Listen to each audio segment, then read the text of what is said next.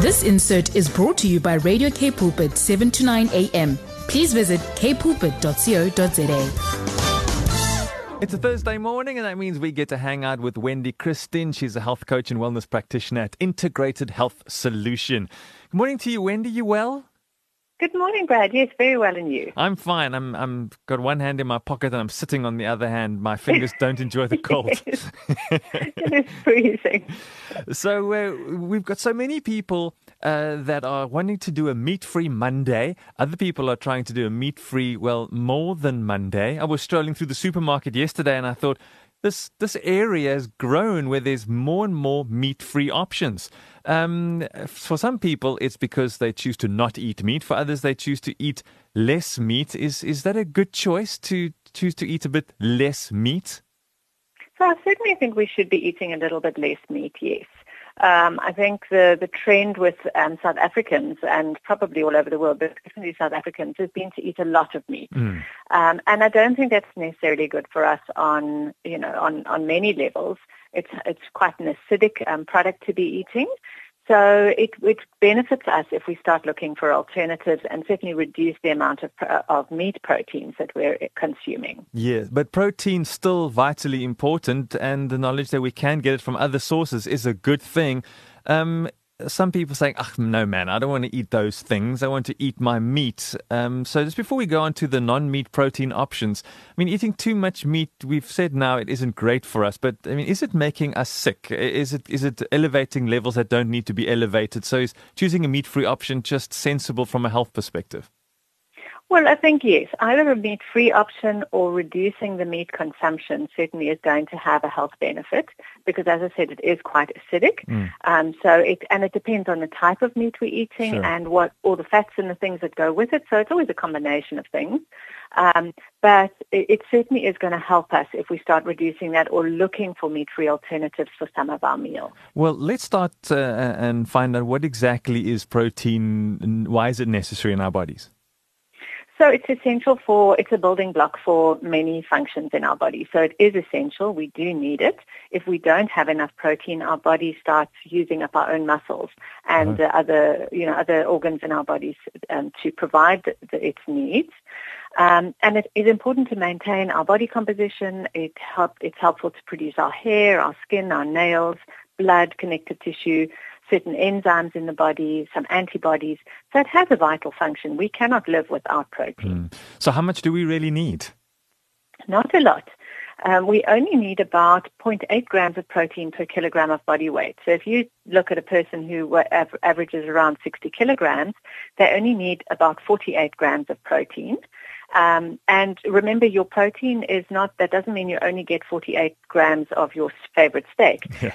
You could probably have about 100 grams of steak to be able to get the amount of protein that you would need for the day. I think that's a very good point. Or for the meal. That's a very good point. Just because it weighs X amount doesn't mean that's all protein, because it isn't all protein. Only part of that would be protein.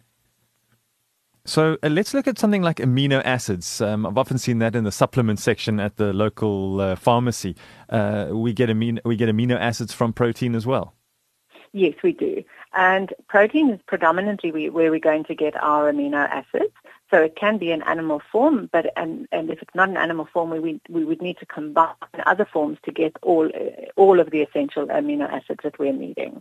So we're getting amino acids from those animal sources. Can we get all the amino acids from a plant-based protein as well?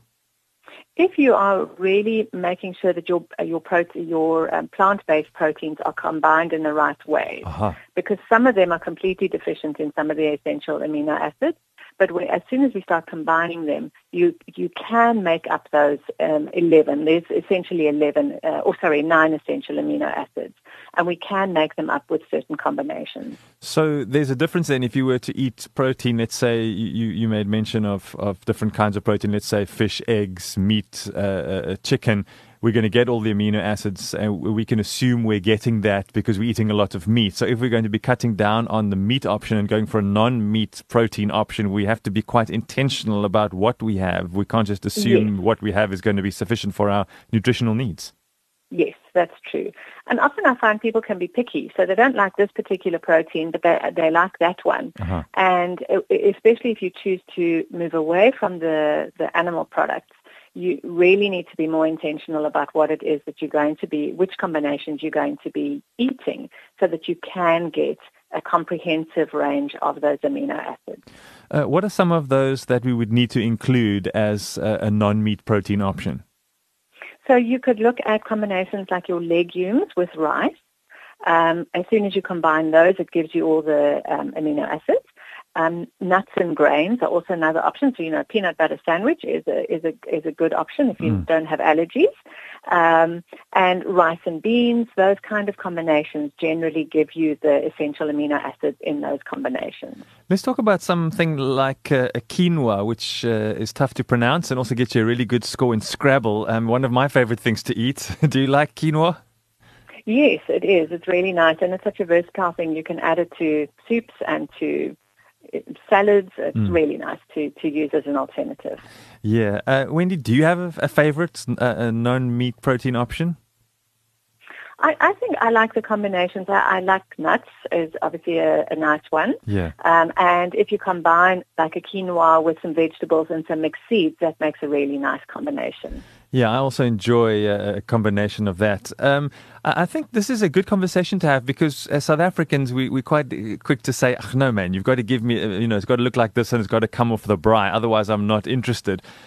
Because it does actually take some work to figure it out. And I think for some people, it might be worthwhile from a health perspective to figure that out, to take the effort and make the trouble to figure out what works best.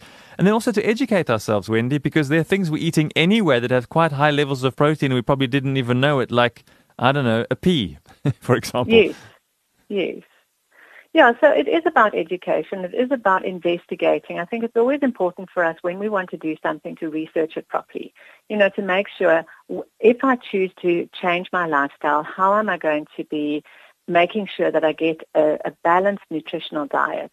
Because if we're not going to do that, we're defeating the object. And we promote illness. So even something with a good intention can promote illness if it's not done correctly. Yeah. Something quite interesting that I've discovered probably about a year or so ago, and when I make a pasta dish of any kind, I love putting on nutritional yeast. I quite like the smell and I quite enjoy eating it. And a lot of people think I'm a bit unusual, but it's very high in protein. Yes, it is. It's a very good form of protein. And even people that generally tend to have a problem with yeast can tolerate nutritional yeast. It's actually a strain of a Saccharomyces bacteria, and that one is a gut-friendly yeast. And it's good for the digestive tract. It has a cheesy flavor, and it has about 8 grams of protein per 15 grams serving. So it has got a nice high protein value. And tasty as well. Yeah, it is so light. It resembles, the best way to explain it to anyone who doesn't know about nutritional yeast, I guess it looks like goldfish flakes, if you were to say. And you'd need a heck of a lot of it to make up 15 grams to get your 8 grams of protein. But it's not about getting it all in one big dump, in a meal. It's glunk. It's about, spreading it throughout the day, spreading it in across your meals and doing it in interesting and different ways. Because you really can be imaginative in the kitchen, cooking with different pulses and all of these kinds of foods that you've mentioned this morning. You can, and it can be tasty and delicious. It doesn't, you don't have to think, beans. There's so many different things that you can do with them. Yeah, people do pull their nose up something like tofu, for example. I mean, that's a great source of protein. It is a good source of protein. It doesn't really carry much flavor on its own, so it normally needs to be added to something and it'll pick up the flavors of whatever the dish is. But it is an acquired taste. I think there are certainly people who are not going to enjoy it. Yeah, exactly right. So one of the things, and please help us here, when we consume the amount of meat that we spoke about when we started our conversation, there's the protein aspect to it as well, and there's some things that we've mentioned that can cause disease. What about the fat content that often comes with certain cuts of meat, do you find that as well when it comes to non-protein options? Well, no. Your non-protein options are generally much leaner. Yeah. They can have a higher carbohydrate value, but not necessarily a higher fat value. So you also have to weigh that up because it depends on whether weight is a problem for you. If weight is a concern, then you want to go for the lower carbohydrate options. And you can sometimes find if you're only choosing non-animal proteins, you can struggle a little bit with weight. Yeah, you mentioned nuts and seeds. I mean, those things taste delicious, but quite high in calories. Yes, and if you're going to do combinations like rice and legumes, that's also very high in carbohydrates. So it is going to be a higher calorie dish. So in closing, Wendy, it's totally possible. It's fascinating and interesting to try new things, and I think we'd be surprised as South Africans who love their meat, like you've said, to be able to try a non-protein option. It can actually make for some really good eating and some varied flavors, and can open us up to stop being a little bit one directional when it comes to protein intake. Yes, and just to be a little bit imaginative and to try out new things, be willing to try things. I think that's the best way to go.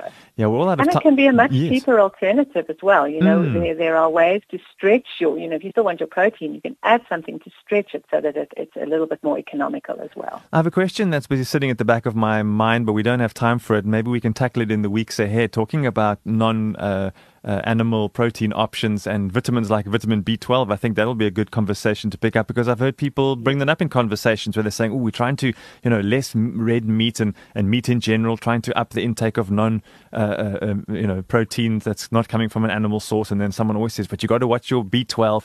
So maybe it's a conversation we can pick up for the future. We can certainly look at that, yes. That would be great. Wendy Christien from Integrated Health Solution, a wellness practitioner and a health coach. We love hanging out with you. Thanks for opening our minds to new things to eat. And yes, do go and try some nutritional yeast. You listening this morning? You'd be surprised. Wendy, thanks so much for your time. It's a pleasure. Have a great day. This insert was brought to you by Radio K Pulpit, 7 to 9 a.m. Please visit kpulpit.co.za.